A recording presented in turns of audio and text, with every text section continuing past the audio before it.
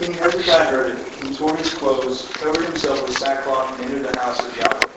Then he sent Eliakim, who was over the household, with Shebna the scribe, and the elders of the priests, covered with sackcloth, to Isaiah the prophet, the son of Amoz. They said to him, Thus says Hezekiah, This day is a day of distress, rebuke, and rejection. For children have come to birth, and there is no strength to deliver. Perhaps Yahweh your God will hear the words of Rabshakeh, whom his master the king of Assyria has sent to reproach the living God, and will rebuke the words which Yahweh your God has heard. Therefore offer a prayer for the remnant that is left. So the servants of King Hezekiah came to Isaiah. Isaiah said to them, Thus you shall say to your master, Thus says Yahweh, Do not be afraid because of the words that you have heard, with which the servants of the king of Assyria have blasphemed me. Behold, I will put a spirit in him, so that he will hear a rumor and return to his own land. And I will make him fall by the sword in his own land. Okay. So what's Hezekiah's response to this threat?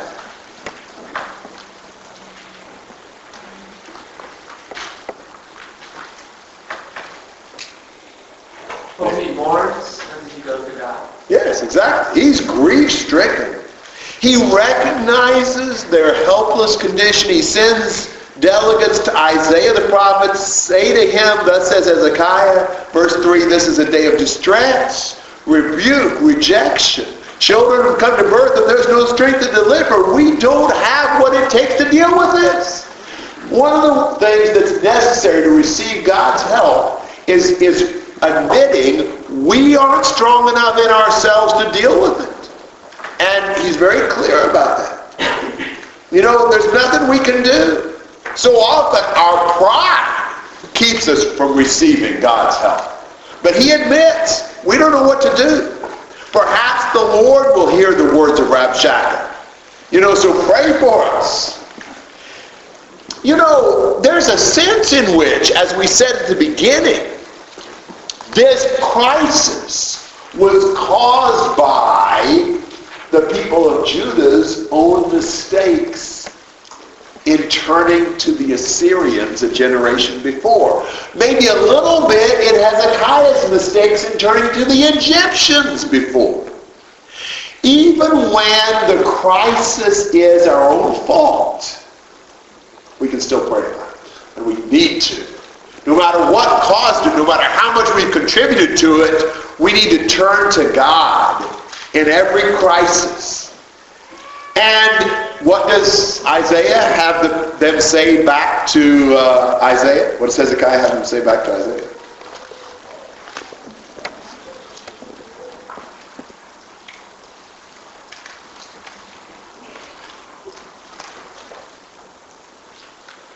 Do you mean it the other way? I think you said it backwards. Now, I might have said it backwards. What does Isaiah have them say back to Hezekiah? Okay. Sorry about that. Do not be afraid. Yeah. Put a spirit in him, he's going to return back to his kingdom. God's saying, I'll take care of this. Don't be intimidated. Don't be worried. What I'm going to do is I'm going to put a spirit in Sennacherib. He's going to hear a rumor and go back to his own land, and I will make him fall by the sword in his own land. Now that's interesting. I mean, what kind of world-shaking event is going to send Sennacherib back home? A rumor. You know, that's about all that it took. I mean, God sometimes can use such simple, easy things to completely reverse the direction of history. And that's what he does right here. I'll send a rumor, he'll be back home, and he'll fall there. Look. Well, it's interesting that the things that got the Israelites all worried, the people living in Jerusalem, so worried were just words. Was him saying, I'm going to do this, don't trust in God, you know, all these words, and then the thing that sends him back eventually leads to his death, and it's just a rumor, just words, you know. Good point. That was unpowered. Yeah, that's a good point. Yeah. Defeating him with his own weapon. Other thoughts? Yes. Are we to make anything out of Hezekiah turning directly to Isaiah, praying to your God, when later Hezekiah will do it himself? I don't know. I mean, maybe that's not different than us seeking prayers from others and recognizing that Isaiah would perhaps be able to get an answer from God as a prophet to bring back. I think it's interesting that because this problem was caused by them, they're saved, but they don't get any victory from it. Sennacherib goes back to his own land, he's killed by his own sons, and Hezekiah really doesn't get much out of it. And God's one who comes back to his own land. Good point. Yeah, you're right. This is not going to end up being a great victory for Judah. It's going to be a great relief to Judah, but yeah, Douglas. I feel like we kind of see a lack of faith in Hezekiah, because his words come and he tears his clothes, this is a terrible day, and then he sends to Isaiah and he says, perhaps, maybe by chance, your God can do something about it. I kind of feel like he's doubting a lot, saying, maybe your God, whom I don't really have faith in anymore, kind of a doubting sense. He says, perhaps he can. Yeah. On the other hand, it's a lot more faith than his father had, who wasn't even willing to turn to God at all. So perhaps the faith of the Jews is growing at this period. That's a good point. I mean, that might be the perhaps reference. You have that sometimes, like in Jonah and Joel. Perhaps if we repent, the Lord will relent, but perhaps we shouldn't be too, taking it for granted, too arrogant to assert it. Maybe that's the idea, I don't know. Other thoughts? Maybe it's just Hezekiah realizing that if God doesn't step in, the natural course of events will be destruction. So it will have to be coming from God. It may be that the Lord God will hear it and step in. But he knows otherwise than their toes. Exactly. All right. 8 to 13. Then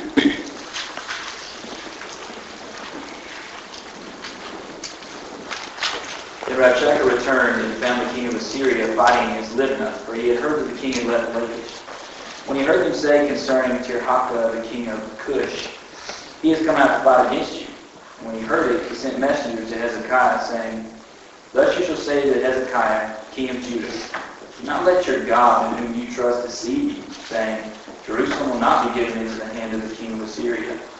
Behold, you have heard what the kings of Assyria have done to all the lands, destroying them completely. So will you be spared? Did the gods of those nations which my fathers have destroyed deliver them, even Gozan and Haran and Rezeph, and the sons of Eden who are in Telassar? Where is the king of Hamath, the king of Arpad, the king of the city of Sepharvaim, and of Hena and Eva? All right. So when Rabshakeh goes back, the king of Assyria is fighting against Libnah. Then they've heard that Tirhakah, the king of Cush, has come to fight against them. This could be a pretty tough situation when it's all said and done.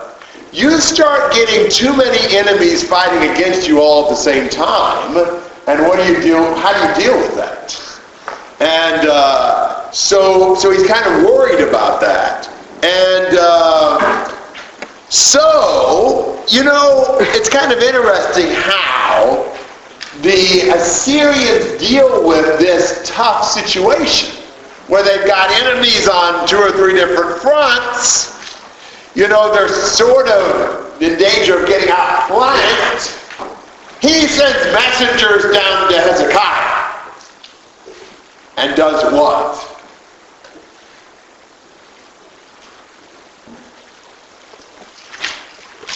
What's he trying to do right there? Says it's not over yet. We'll be back. Yeah, and basically is still trying to get him to do what? Surrender. Yeah, he wants to intimidate him with a letter into surrender. He's talking big because he really doesn't have the manpower to deal with it right now. So he says, don't let your God in whom you trust deceive you, saying Jerusalem will not be given into the hand of the king of Assyria. You've heard of all we've done. The gods didn't deliver those peoples. And look at how it gets personal in verse 13. Where's the king of Hamath, The king of Arpad, the king of the city of Sepharvaim, and of Hena, and of Iva. Where are those kings? I'll tell you what, you better surrender. You know what happened to those kings of those other nations? You know our track record. I think, he's just trying one last attempt to try to be so strong in letter that they just give up and they don't have to send a military division down there. And the issue is, will Hezekiah continue to trust God when his life's on the line? When everything in his mind might indicate, he'll be done for if he doesn't give in. So that's the threat that the Assyrians are sending back by letter delivered by messengers. Comments or questions through verse 13? Logan? If the Assyrians are so powerful, why do they seem so afraid to just go out and attack? Good question. Put your money where your mouth is. They were powerful, but they got quite a few enemies they're dealing with at the moment. And I think, if they're that powerful, why bother even the negotiations? Just steamroll them. Yes, Tim. This whole siege process, no matter how powerful you like going after a fortified city is still like a big deal. Because even Rome and Jerusalem was a lot of hassle. So it wasn't Yeah, they weren't able to bomb them like we can today. So a walled city is kind of an obstacle. Maybe you'll get them eventually, but you're going to have a lot of people there for a long time waiting them out. I think it's interesting that, Sennacherib is trying to deceive these people, but in verse 10 he says, don't let your God deceive you. Don't let Hezekiah deceive you. In other words, I just want techniques say and use it that God is the one lying to us, that we can put in trust in God. Yes, good point. Other comments? All right, so what's Hezekiah going to do with the letter and with this renewed verbal threat? 14 to 20. Then Hezekiah took the letter from the hand of the messengers and read it. And he went up to the house of the Lord and spread it out before the Lord.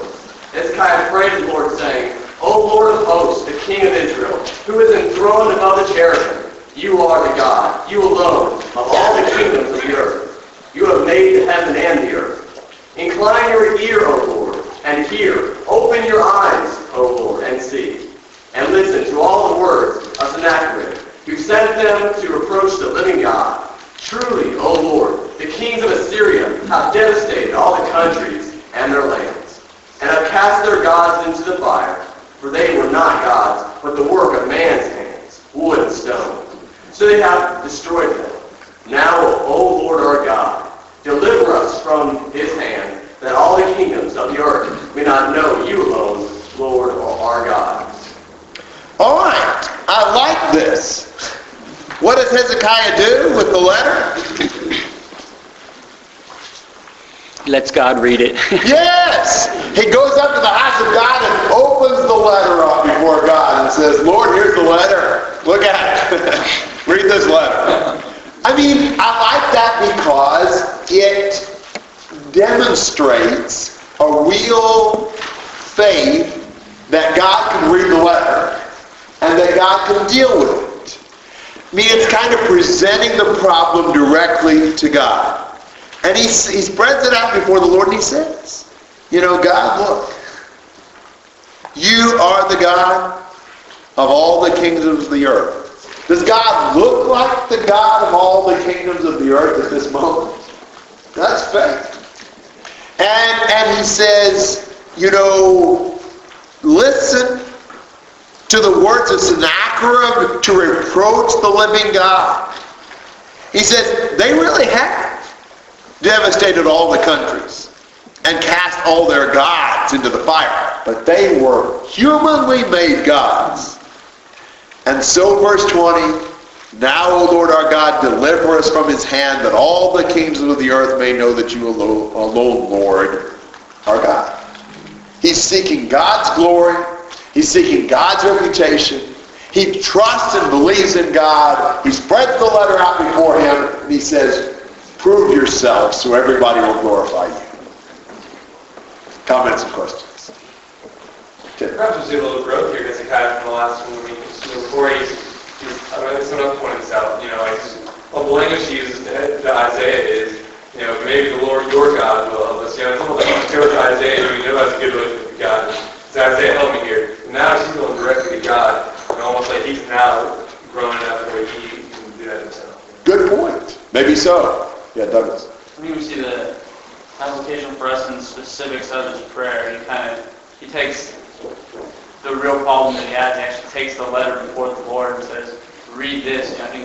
I know a lot of times feel that specifics maybe are necessary. God knows them, so I just need help. I just need strength. Well, it's like he's saying, he is attacking me. He's destroyed the other nations. I'm afraid. Kind of very specific wants and needs that Hezekiah is bringing before him. Good point. You see that in the Psalms a lot, where the people who are praying tell God about the situation. I think we have tended not to tell those things to God because we say, oh, he already knows. Well, if you were not going to say in prayer anything God already knew, what would you say? Nothing. He knows what you're going to say before you say it. I think we need to communicate with God in a real way. And so it's perfectly right for us to say, Lord, here's the situation. Here's the problem that I'm facing. And we explain it like we'd explain it to anybody else. And we ask for God's involvement and help based upon our respect and recognition of who God is. If we would actually communicate with God instead of just saying about everything, oh, he knows that, he knows that, he knows that. Well, of course he does. Prayer is not a matter of informing God of something he doesn't know. Prayer is talking to God about things that are troubling to us as well as, other things that we ought to be presenting before God. Okay. And so I think before we go to friends or go to counseling for help, we need to spread our problems before the Lord and let him know our focus. Amen. Other thoughts? Yes. I think the problem is the fact that we are ashamed to say something out loud, to say something that we have sinned. We're afraid to say it out loud just because, like anybody else in this world, you're afraid to say something to them because of what they might do to you back. But what we see here, Hezekiah, he needs help. He's not ashamed to say that he needs the strength of God to help him. And with us, it seems as though, whether we're ashamed or not, that's, I guess, not the case. But it's rather we're afraid to say it out loud because of what other people might say. But we need to realize that God isn't going to point and laugh at us and say, oh, how weak you are, or something like that. He's always going to be there for us to give us the strength that we need to overcome the sin or something like that. But it's I guess, the age-old problem to say, I have sinned. Yes. Good point. It's kind of cool. I'm sorry. Either way, Kevin. It's, I think my chronology is right about this, that he's taken the gold off the temple doors, he's tried to go to Egypt, and there's really not many options left for him but to turn to God. And it's really a great statement about God. He leaves Hezekiah no options, and Hezekiah finally matures to the point he knows he needs to turn to God. And that God's not so, at that point, he's willing to hear an earnest appeal, even when we rejected God repeatedly. Amen. Good point. Now, I think what's really hard for me is to really think about God when I'm in distress or whatever and pray for God's glorification out of my deliverance. Like, usually I want to pity myself or whatever. I just think that's really cool. yeah. Yes, it is. That's focused on the Lord and not just our pathetic selves and our problem that we're so worried about. Yes. That's so hard with a lot of times. Because we are so frustrated that we want to prove to ourselves and to others that we can do it by ourselves. And it just seems so hard sometimes to do the least of things we want to do and forgetting ourselves. And I know it's a show for me sometimes, and a lot of times, no matter kind of what Dad was saying, forget your feelings and do what the Lord asks you to do. The Lord never goes by feeling, the Lord goes by command and obedience. Amen. Yes. Good points. Yeah, Tim. I think the one advantage that Hezekiah wrestle with the problem and slowly come to the right conclusion. And it's kind of the same thing you see with Jesus with his crucifixion. I mean, he spent the entire night before wrestling and preparing. I think that shows us the value and the effectiveness of wrestling things over with God. You know, when there's a problem, that when we do this process, it does get. And in the meantime, these sudden temptations are things that, you know, catch us off guard, like the rich young ruler who had been told to sell everything. You know, he wasn't prepared for that. It tells us we need to, when we have problems, work hard to deal with that, but also the rest of our life, keep dealing with everything, so when any sudden problems come up, we can. I think we could say that turning to God strengthens our faith. Look at the Psalms of Lament and how many of those start very low, how long, why, and end with great confidence that God will deal with the problem and even expressions of praise and thanks because we know God will do it. Now, what changed? A lot of people say, well, those Psalms were written in two parts. First part was before the solution comes, and the second part was after God already delivers or whatever. I don't really think so. I think it's what happens to us when we turn to God. That as we express the problem to God, as we're thinking about God, as we talk to God, our faith grows in that and strengthens to the point where we have confidence that maybe we didn't when we began the prayer. So maybe this is an indication that Hezekiah's faith is growing as he continues turning to God in the problem. I think it's a good suggestion. Other thoughts? Brigham. We don't know much about how Isaiah is feeling right now. Let's just imagine if he didn't continue to rely upon the Lord and faithfully present the message to Hezekiah. And I think we should think about his role too and being that for someone else who is going through a difficult time in life. Amen. Good point. Good comments. Any other thoughts? All right. Well, God's got something to say about all this after Hezekiah has spread the letter out. So Isaiah 37, verses 21 to 35.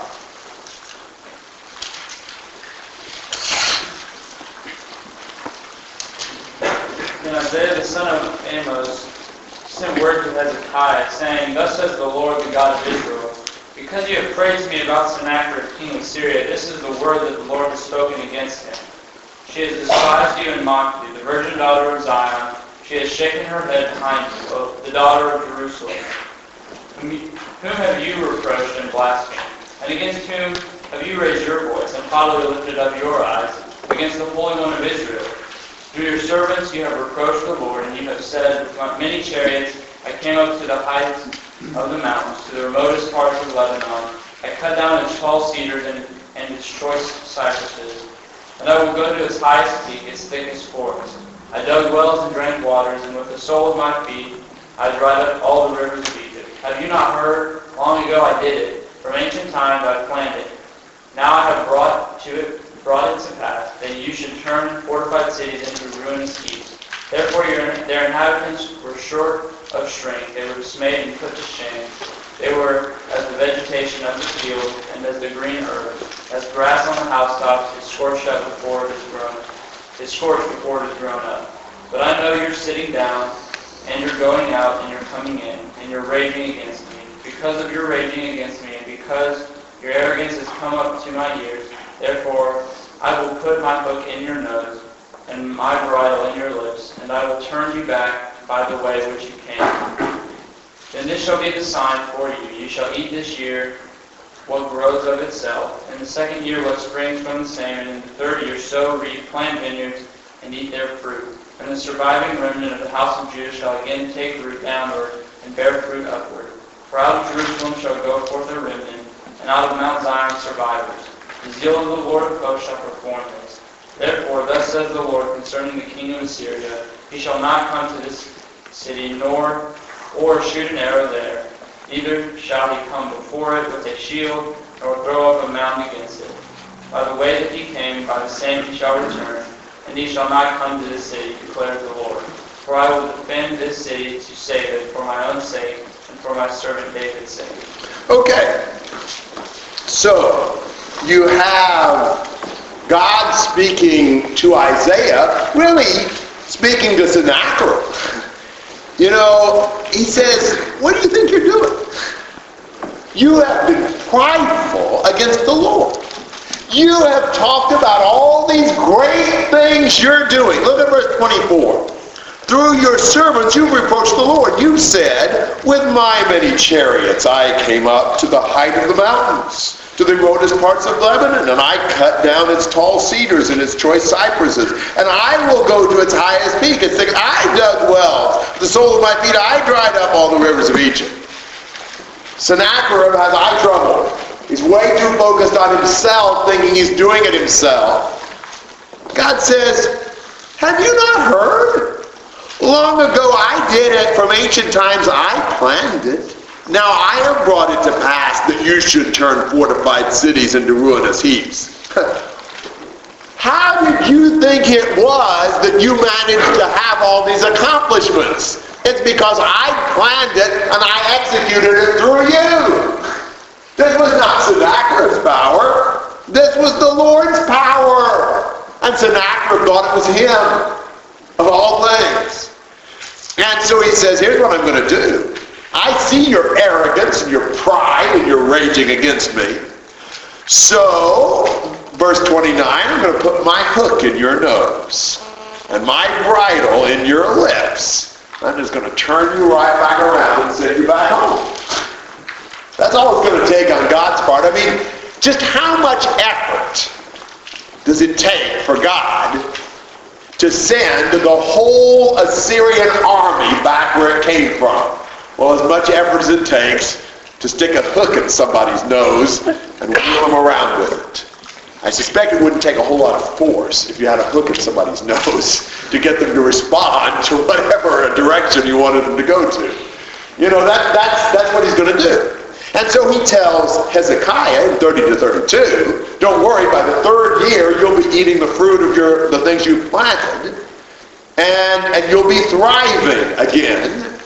And he says about Sennacherib in 33, he will not even shoot an arrow at the city. He won't throw up a siege ram. He will go home the same way he came. I will defend this city for my own sake. God is the ruler, and God is not going to let Sennacherib destroy Jerusalem. That's God's answer to Hezekiah's prayer. Comments and questions? Yes? I think maybe in verse 21, why he says, because you have prayed to me. I think it's easy to forget that our prayers actually move God to action. So Hezekiah shows that. Good point. Yes, that's exactly right. This is God's response to Hezekiah's prayer. Yes? Something, I guess, I find really humbling in this situation is that God's showing the king what he can do. He's going to humble him because the king has become too powerful. And I don't know, I guess that's a scary thought when it comes to how I live my life. Because I know it's very easy to get caught up, especially when we're doing something to help somebody find the gospel, help somebody find Christ. You can take it upon yourself and think that that was me, that I did that. That's because I talked to that person. And it has nothing to do with what we can say. It has nothing to do with what we do. Obviously, the only reason we know the gospel is because God gave us the opportunity to know the gospel. And I don't know, I think this is a really interesting way of God proving who he is. And he'll do whatever it takes, no matter who you are, to humble you, to make sure that he gets the glory for his own sake. Excellent point. You're exactly right. You kind of see this in Job as well. It's like, where were you when I created this world? Towards the end of Job, you get the same picture. It's like, when will you learn you're not as powerful as you think? I mean, it's like the toy thinking it's as good as it's created. You're not as big as your mind seems to let you know. And then later on, when you grab them by the hook, it reminds me of a teacher who grabs a little student by the ear and just moves them along and kind of points his finger at, what are you doing? And it's amazing how easy it is for him. It's just the power that he has. Good point. Yes. Other comments? to do this, he's actually bringing this upon himself by calling, saying he's sinned against the Lord, against his people. Obviously, it was Hezekiah's prayer that sent the Lord to him. But, you can see later, we're going to see in chapter 40, about the Lord even saying, those that are strong will last compared to me. It's those that wait upon me and call upon me in 28 to 31. For the patience of Hezekiah and his willingness to give up all total reign to the Lord, as he hadn't done in the beginning, he had tried to take the situation for himself, is amazing and humbling. We don't do that very much. So many times we want to take things into our own hands and make them work instead of allowing the Lord to do what he will. It's a lot better to trust in the Lord, isn't it?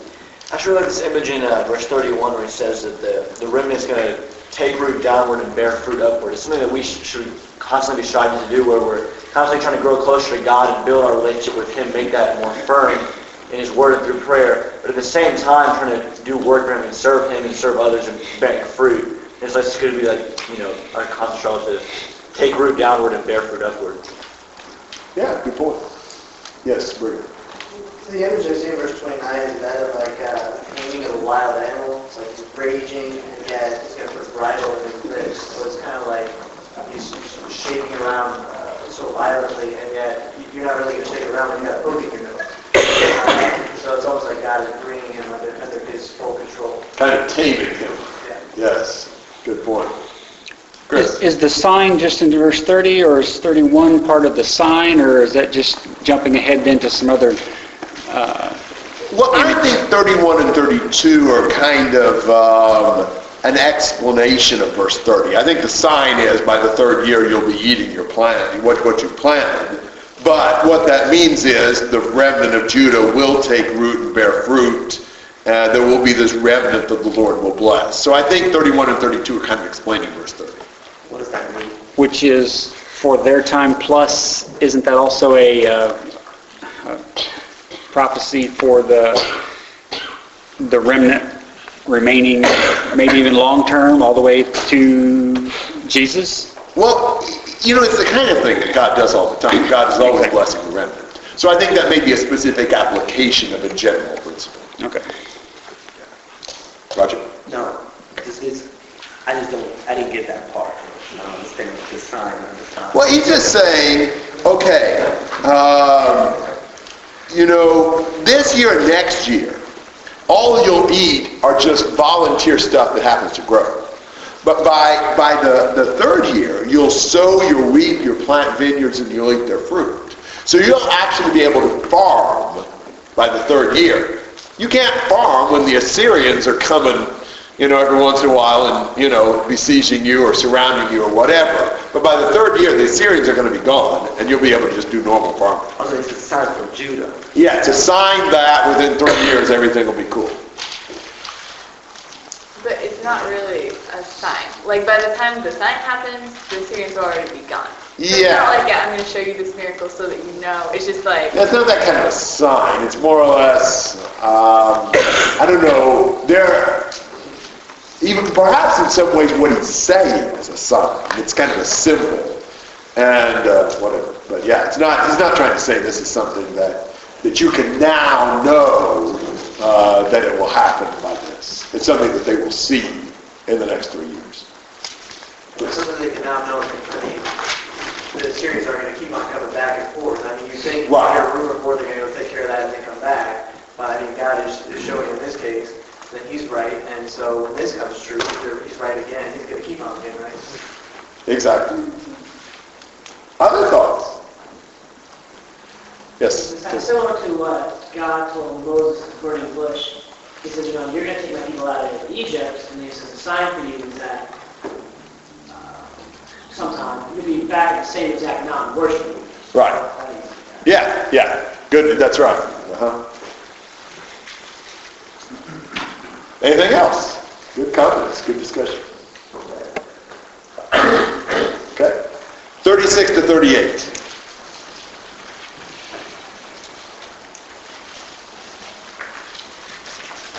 The angel of the Lord went out and struck down 185,000 and camped the Assyrians. And when the people rose early in the morning, behold, these were all dead bodies. Sennacherib, king of Assyria, departed and returned home and lived in Nineveh. And as he was worshipping in the house of Nisroch, his god, Adrammelech and Sherazar, his son, struck him down with the sword. And after they escaped into the land of Ararat, Esarhaddon, his son, reigned in his place. Whoa. What an outcome to this. You know, Sennacherib has been sending his messengers to propagandize at the city walls of Jerusalem. God now sends a messenger of his own, who spends a night in the Assyrian camp and manages to do what? Knock off 185,000 of his soldiers. Wow. Can you imagine one angel can destroy 185,000 soldiers in a night's work? I mean, how many angels does God have anyhow? Can you imagine what would happen if he sent a whole division? I mean, he'd wipe out the whole universe. It's amazing. And as a result of that bad night, what does Sennacherib do? Goes home. Wise move. Well, sort of wise move. About 20 years later, in verse 38, as he was worshiping in the house of Nisroch, his god, 2 of his own sons kill him with the sword. Isn't that incredible? Nisroch, Sennacherib's god, couldn't even deliver him from death in his own temple. Kind of reminds you of some of the stuff that the Rabshakeh was saying, like back in 36:19, where are the gods? And who among the gods? And in 37:12, did the gods of those nations do any good? I'm wondering, where is his God? You know, if your God isn't God enough to keep you from being assassinated by your own sons in your own temple, I don't think that God's worth much. And so much for Sennacherib and his gods. Comments or questions? Did you ever find out what the rumor is? No, I don't know if he's talking about maybe the rumor of verse 9 about Tirhakah coming out to fight. Maybe that's the rumor, or maybe it's an unspecified one. I'm not sure. I think it might have something to do with people dying. And, you know, that was the whole army, and you wake up in the morning and, you know, a third of the army's dead. Maybe sickness, maybe, I don't know what it could be, but I think it might have something to do with, you know, that maybe. Could be. Yeah, could be. Steve. If you look at the actual history of King Sennacherib, my sources come from another individual named Gene Hubris, who's also a Christian. He looks at the history quite in depth. But if you look at the human history of King Sennacherib, his palace was taken to like a British museum or something. And today you can actually go look and see what was written about King Sennacherib on the walls of the palace or in the prison, I don't remember where. But he says that he wiped out Hezekiah and that he caged Hezekiah like a bird. And the history of it is really interesting. So any man that goes along and reads that, they're going to see a direct controversy here or contradiction with the Bible. But that was actually a common thing back in the time of those kings, that when they died, they would praise them highly. And during this time, they would lie about certain things. And one of those things was Hezekiah. Yeah, he said something like he'd shut up Hezekiah in Jerusalem like a bird in a cage. And that's sort of what he had done, in a sense. Yeah. But it didn't last. It's a little difficult to understand the order of events with this. Do the other accounts make it any more clear as far as it appears the rumor came and he left, and then did he come back? I think that's what happened. That's my take. Isn't it the case that he was at Jerusalem when the 185,000 were slain based on, but not this account, obviously, but... Well, verse 37. So Sennacherib, king of Assyria, departed and returned home. So I think he has come back in the interim. That's the way I see it. Okay. JP. Did you say that verse 28 occurred 20 years after? Verse 38. Yeah, about 20 years later, and about 681. After the prophecy about the name. After the 185,000 were slain, and he went back home about 20 years later, he got assassinated. All right, anything else on chapter 37, Dustin? I think it's funny, now we see why the Rabshakeh wanted them to leave so badly. They wanted them to retreat so badly. Yeah, it would have been a lot easier if they'd have surrendered, wouldn't it? Brigham. I'll ask you. Okay. Other questions or comments? Yes, Tim. It reminds me of one of the coolest and most disappointing things about Revelation. There's always this build-up, and it's like climax, and the world, spectacular, these like battles between God and God and Satan. But it's like this, when they finally come together, like then Satan loses and it's over. It's not really that cool, kind of, because it's like, what's the big deal? That's what happens at this point, as well as, pressure and climax, and then it just ends, and it's a big deal. It's funny, because when God does it, Yeah, you're exactly right. You never see much struggle. It's sort of like when God decides to end the battle, it's over. Yeah, good point. Right. I just thought it was interesting how Rabshakeh spent a chapter and a half talking smack about what he's going to do. One person at one time. A really accurate movie based on the biblical text. It probably wouldn't do well. Yeah, that doesn't take us long. God doesn't have to overstate his case before he acts.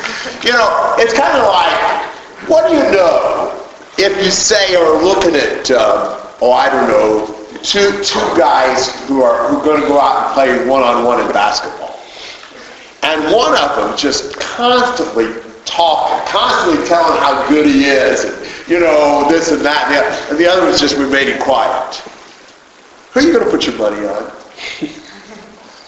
The quiet guy's the guy who doesn't have to talk. He'll show on the court what he can do.